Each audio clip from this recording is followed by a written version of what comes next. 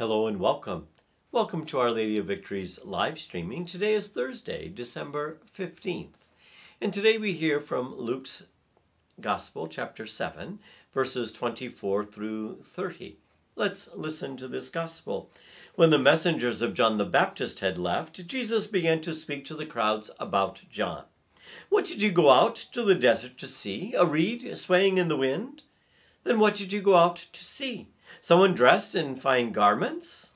Those who dress luxuriously and live sumptuously are found in royal palaces. Then what did you go out to see? A prophet? Yes, I tell you, and more than a prophet. This is the one about whom Scripture says, "Behold, I am sending my messenger ahead of you. He will prepare the way before you." I tell you, among those born of women, no one is greater than John.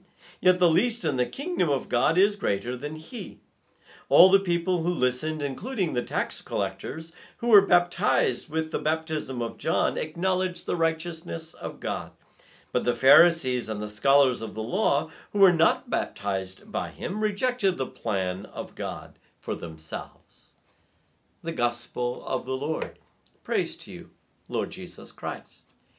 You're working 60 or 70 hours a week. You're lucky if you get 6 hours of sleep most nights.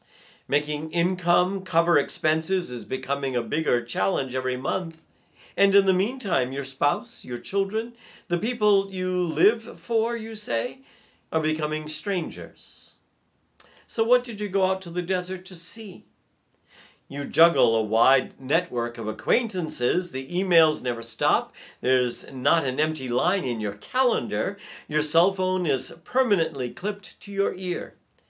But you can't seem to shake the loneliness that you feel, even in a crowded room. While you maintain contact with a host of business associates and colleagues, precious few of them do you really consider to be friends. No one close to really being special. What did you go out to the desert to see? Every semester, you can scan the course offerings. Oh, this is the course I need to graduate. This class meets at a good time. This professor is a nightmare. This lecture is easy. Oh, good. Oh, good. This is a great reading list. I've already read half of these. What did you go out to the desert to see? So what did you go out to the desert to see? What are you looking for? See, Jesus' question, I think, takes on a particular urgency during this Advent of our lives. As we struggle to make ends meet, have the means become an end in themselves? Has the love and the support of our family and our friends just become another asset in our lives? Are we satisfied merely with grades that look great on a transcript and accomplishments that merely fill out our resumes, or do we really want to grow in wisdom and understanding? See, John's call to transform our lives in the things of God and Jesus' gospel of humble compassion certainly resonate in our broken hearts and our despairing spirits. But are we willing to take on the hard work of conversion and recreation? May we discover in this holy season, during these last days truly of the Advent season, what our lives really are wanting this Advent.